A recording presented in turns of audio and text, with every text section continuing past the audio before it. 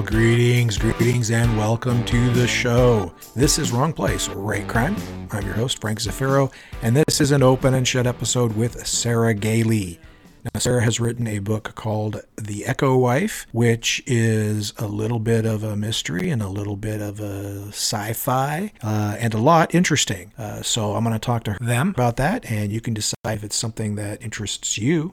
But before we get to the interview with Sarah, I do need to remind you that Wrong Place, Right Crime is proudly sponsored by Down and Out Books. Down and Out Books is a mid-sized publisher of crime fiction, most of it at the darker and dirtier end of the spectrum. If you like your crime fiction gritty, then this is the publisher for you. You can find out more at their website, downandoutbooks.com. That's downandoutbooks, all spelled out, .com. Down and Out Books, take the journey with us. All right. Well, let's not keep Sarah waiting. Let's jump straight into this interview with Sarah Gailey. Well, hello, Sarah, and welcome to the show. Thank you so much for having me. Well, I'm glad that we're talking. We had little technical issues getting up and running, but we're striding strong now. I think that technical issues up front are how you know that you're going to end up with a good podcast. You get to bond through adversity. Certainly get it out of the way early. You know, this is a show that largely focuses on crime fiction, extending out into the associated subgenres like thrillers, which I think The Echo Wife definitely fits in that among other genres. But it's interesting to me that if one looks at your body of work, you've done a lot of work in what I think people would call fantasy and sci-fi. Fair statement? Absolutely, yeah. And I grew up on that. I love that. It's near and dear to my heart, which is why I've been excited to talk to you today. And one of the earlier works that is mentioned is River of Teeth. Yeah. Now here is an interesting idea because it's, and I'll let you fill in the broad strokes of it, but it is a kind of an alternate history, almost fantasy and sci-fi in a way. Could fill the listeners in on what River of Teeth is actually about and how much of it is factual and how much of it is springing from the creative well of your mind. Yes. So River of Teeth is an alternate history pulp Western about an America that almost happened. So in the United States, there was a period of time during which we were very seriously debating importing hippopotami and basically ranching them in the Mississippi River to try to solve the problem of the invasive water hyacinth, which is a flower that was choking off the river at a time when that river was really crucial to U.S. trade. We were also facing down a meat shortage. And so some geniuses said, well, here, 2 birds, 1 hippo. Let's bring hippopotami in. They'll eat the water hyacinth. We'll eat the hippos. What could go wrong? And this actually came to a vote. It was called the Hippo Bill. It was incredibly popular. People were very excited about it. There were ads for, you should look forward to eating lake pig bacon in, I believe it was the New York Times. And this failed to pass into law, the law that would cause us to start importing hippos by 1 vote. Just 1 vote in Congress. And so I learned about this and I thought to myself, well, that was a near miss because as many people know now, as the internet has started talking about this more and more, hippopotami are terrifying. It's like if an SUV wanted to kill for fun. They murder just because they don't have much else to do. They eat crocodiles, they eat people. This happens all the time. And I know what you're thinking. Aren't hippos obligate herbivores? Aren't their bodies only built to eat plants? And while that's true, try telling a hippo that. They don't care. They have been several times observed in the wild. This is a well-known thing among field biologists. They've been observed just eating meat because they feel like it, and then they get pretty sick. And, I would judge, but that's kind of how I feel about Totino's pizza rolls. My body isn't made for those either. I don't have quite the same bloodlust when I see a Totino's pizza roll as a hippo does when it sees an alligator or a crocodile, but we're probably not that far apart. So anyway, River of Teeth is a book about what might have happened if we had decided to import hippos. I bumped the entire thing back a ways because I wanted to write it as a pulp Western. So instead of that bill being discussed in the early 1900s, it's discussed shortly after the American Civil War. And by the time of the book, the predictable outcome has occurred. What happens when you introduce a violent megafauna into an ecosystem, and what has in fact happened in Central American waterways as a result of Pablo Escobar's zoo hippos being released into the wild, which is that the hippos have gone feral, taken over the waterways, and decimated the local ecosystem. At the same time, it's a book about a heist, a group of ne'er-do-wells who have been hired to pull off one big job that'll make them all a lot of money. I kind of stuck all my favorite genres in a blender, and this is the resultant hippo-laced smoothie. And that's not uncommon in the sci-fi and fantasy realm. Mashup is a little bit more of a common route to story than, say, in your standard thriller or even crime fiction. Oh, absolutely. And I mean, not to get too much on my favorite soapbox about this, but genres are at their heart a marketing tool. They're a way to tell customers, here's what part of the bookstore you go to find the thing you're looking for. And I personally am a nemesis of taxonomy and categorization. And so in everything that I write, I love to say, genre is for the marketing team to figure out. I'm just going to write the story that I'm interested in. The novelist E.P. Guthrie said something that I try to hang on to whenever I'm writing, which is that the thing that creates brilliant fiction is a constant element of surprise. You need to always be delivering something at least slightly unexpected. Mm-hmm. And if you bring someone into a book that seems to be an alternate history, and then it's a pulp Western, and then you say, surprise, there's also a heist, you get happier readers, I think. I hope. Yeah, it's an interesting conversation because, I mean, genre readers sometimes are very protective of the tropes of their genre.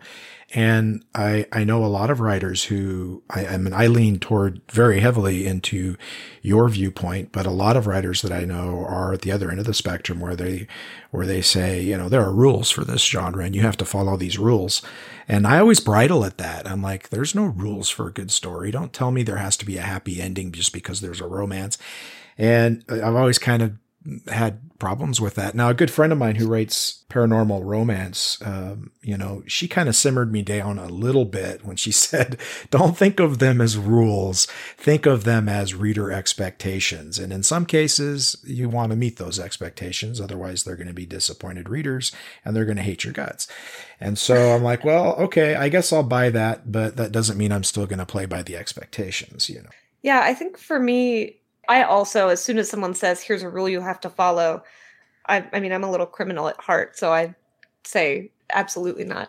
But I feel like the key is just bringing the reader along with you. If the reader feels betrayed and, like you've pulled the rug out from under them, they'll have a bad time, which I think a lot of people have fallen into the trap of doing that after the success of Game of Thrones, which, book one has this big twist at the end. The person who you think is going to be the protagonist of the whole series gets killed. And you go, whoa, that's really wild and unexpected. But the secret of that being successful is that as a reader, you're brought to that point along with the story. It's not just all of a sudden someone pulls a fish out from behind their back and slaps you in the face with it and says, comedy.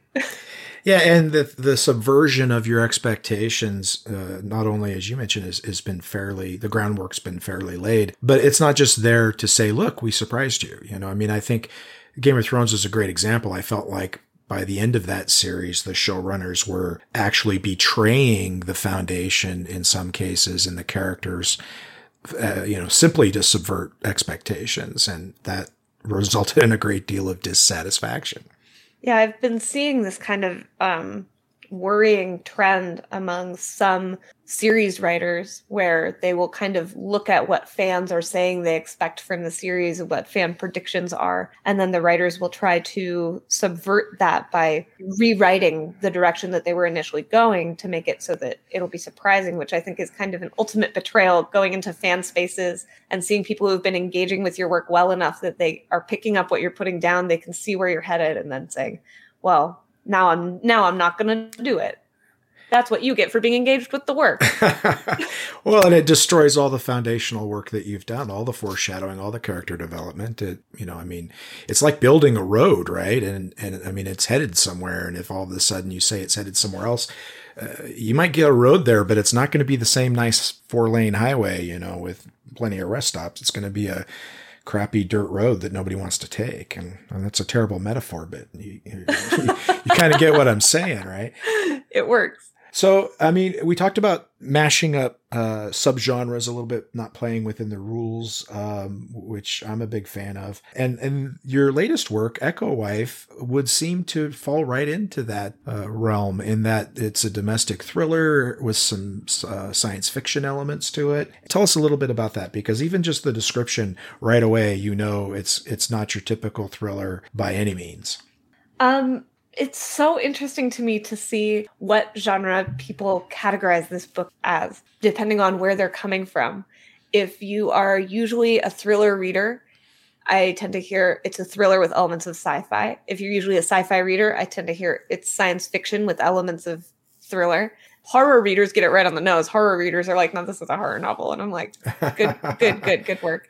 My favorite is people who tend to read kind of Michael Crichton-esque like science thrillers, or who read a lot of nonfiction, or who are laboratory scientists, tend to describe it as a dark comedy, which I love, because all of the science in this book is completely made up. And so, I'll talk to thriller readers who are like, oh, I really enjoyed how grounded the science seemed. And then I'll talk to scientists who are like, this is hilarious.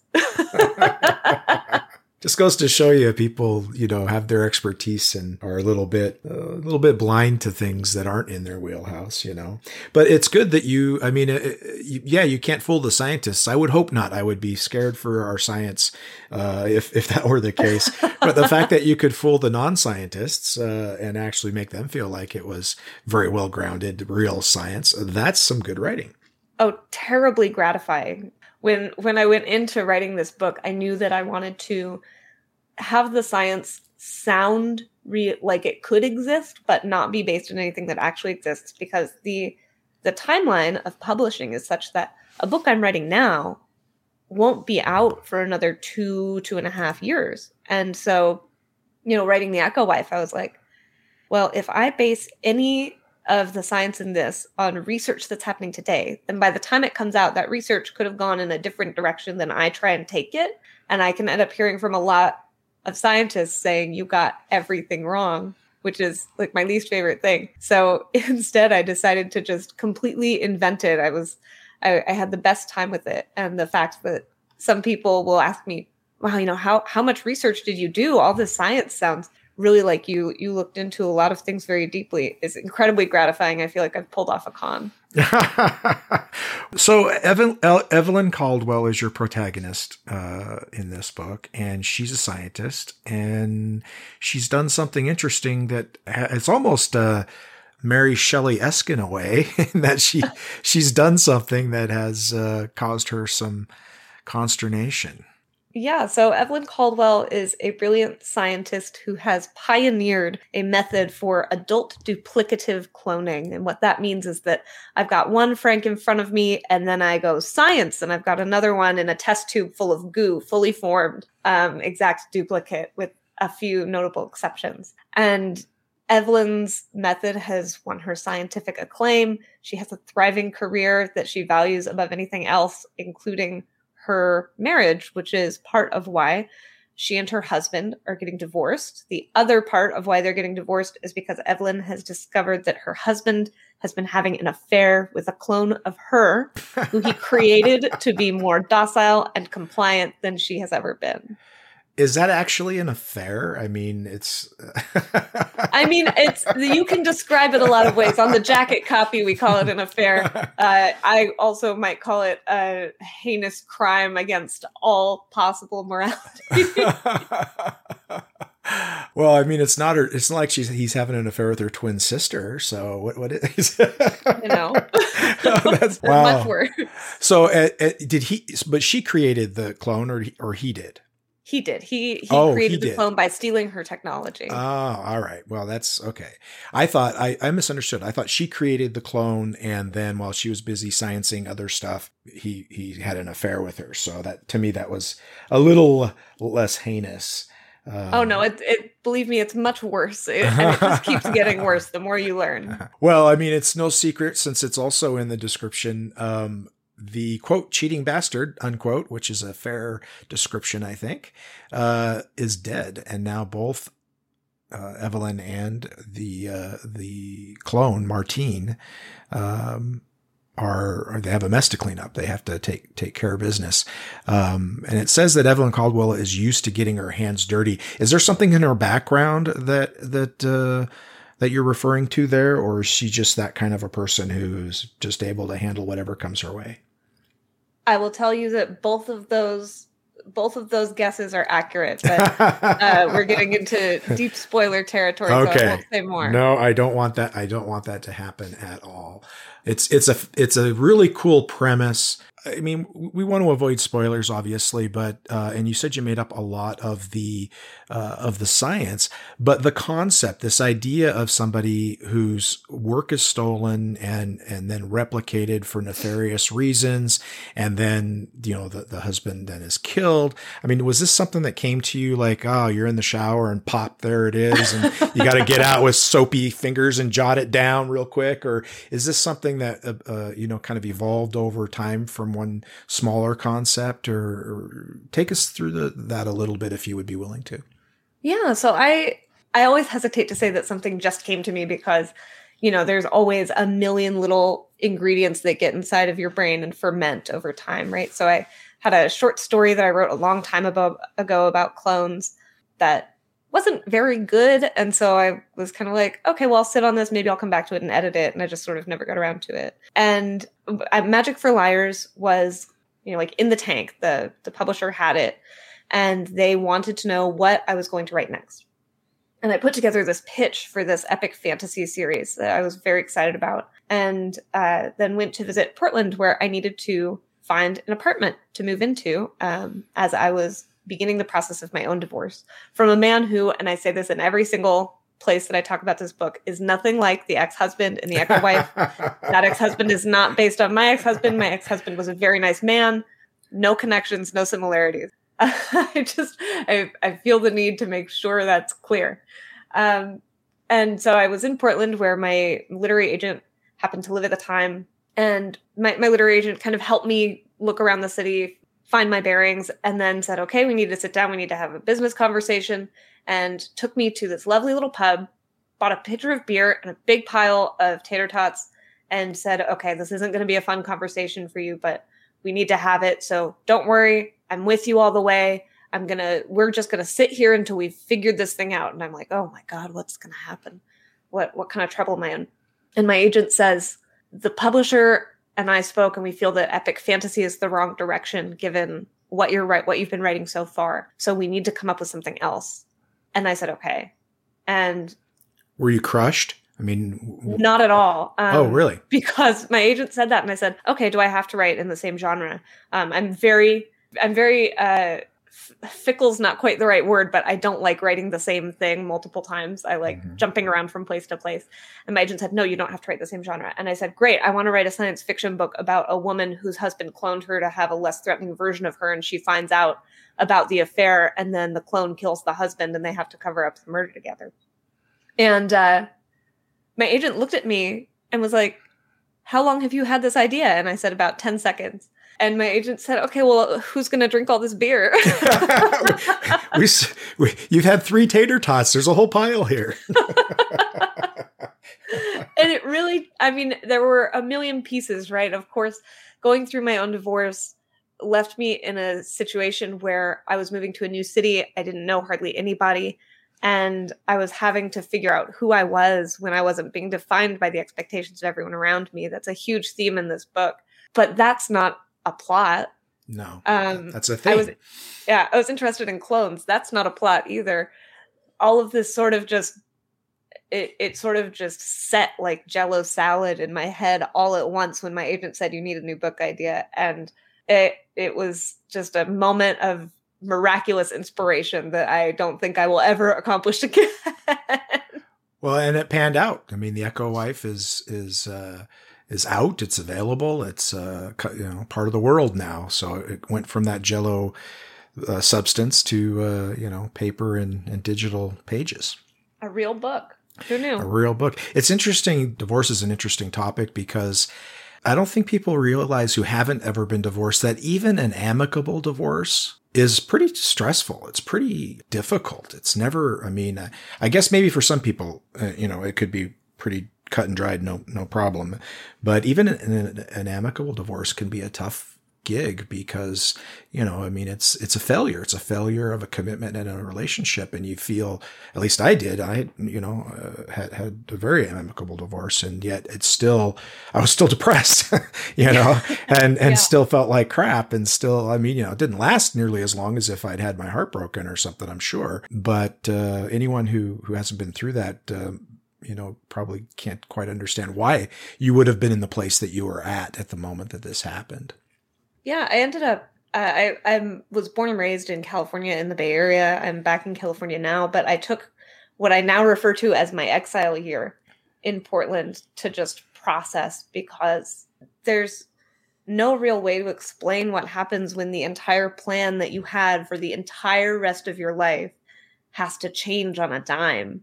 All of a sudden, even if the marriage has been in trouble for a while, the moment that you decide, okay, this marriage is not going to be part of my life anymore, is a moment of tremendous upheaval, and a moment when you've got to re-examine everything that was connected to it, which, if you're married the way that I was, is everything. Everything is tied into the central relationship in your life. And it's harrowing and transformative. I'm glad that I did it. I wouldn't be the person that I am today if I hadn't gone through that awful, awful time. And the book wouldn't be the book that it is if I hadn't gone through that awful, awful time. I wrote The Echo Wife I wrote the first draft in about 6 weeks in my little space pod of an apartment in Portland where I didn't know anybody. And I was basically waking up, eating a very sad, like Trader Joe's salad breakfast, writing the book all day for, usually 12 to 14 hours. And then heading down to the bar down the street so that I could see people who weren't my own reflection. And it's not an easy way to live. It's not an easy way to be, but it can also be really vital and necessary for becoming the person you're going to be on the other side of this big transition period. Well, take away the trip down to the bar and you've basically got the COVID lockdown. And so but Evelyn, she goes through that incredible moment very abruptly with the murder happening. So it's thrust upon her unplanned. Yeah, I kind of said, okay, what could make this impossible moment even worse? Not knowing it was coming. Yeah. Well, folks, the book is The Echo Wife by Sarah Gailey. It is out now. It sounds wonderful. I am really looking forward to getting a chance to read it. And I've really enjoyed chatting with you. Thanks a lot for coming on the show. Yeah, this has been such a delight. Thank you so much for having me. All right, folks, there you are, Sarah Gailey and The Echo Wife. I hope you enjoyed that conversation as much as I did. I'm very fascinated by science fiction since I grew up on it. And even though mystery and crime fiction is where I spend most of my time now, I still go in for the fantasy and the sci-fi intermittently. And Sarah's book is next up on my list after I finish this history book that I'm reading that my oldest got me for my birthday back in August. So if you find it as interesting as I do, give Sarah's book a try. Next episode on Wrong Place, Right Crime, we're going to talk to Spencer Fleury. Zafiro update for you. I just want to remind you that Book 7 in the River City series, A Dirty Little Town, is now available. If you missed the River City sale that ended on the 22nd, well, you're going to have to pay full price, but it's only $5.99. Also, I was fortunate enough to be part of an anthology called A Bag of Dicks. Before you get offended, that last word is an apostrophe S, and it is set in Spokane, this anthology, and it centers around Dick's Hamburgers, which is a local institution and has a pretty iconic sign that you can see from the freeway. Anyway, it's a pretty cool idea, this 509 anthology that Colin Conway put together. There's an opening prologue that sort of sets the scene, and all of the writers have to write their stories based on that scene that gets set. But there was a lot of latitude. I'm sharing the pages with a lot of Wrong Place, Right Crime alumni. Jonathan Brown, Sarah M. Chen, Scott Kakawa, Nick Holokowski, Debbie Mack, Kat Richardson, Brian Thornton, Sam Weeb have all been on the show. Also, there's stories by Bill Fitzhugh and Jim Winter, and then I have one as well. The title of mine is Cold and Greasy, so I'm sure that sounds very appetizing. There's some cool stories in here by some great writers, so check it out. And I have it on good authority that the book is discounted for a little while. It just came out on the 22nd, so I don't know how long that will last, but it won't break the bank no matter what.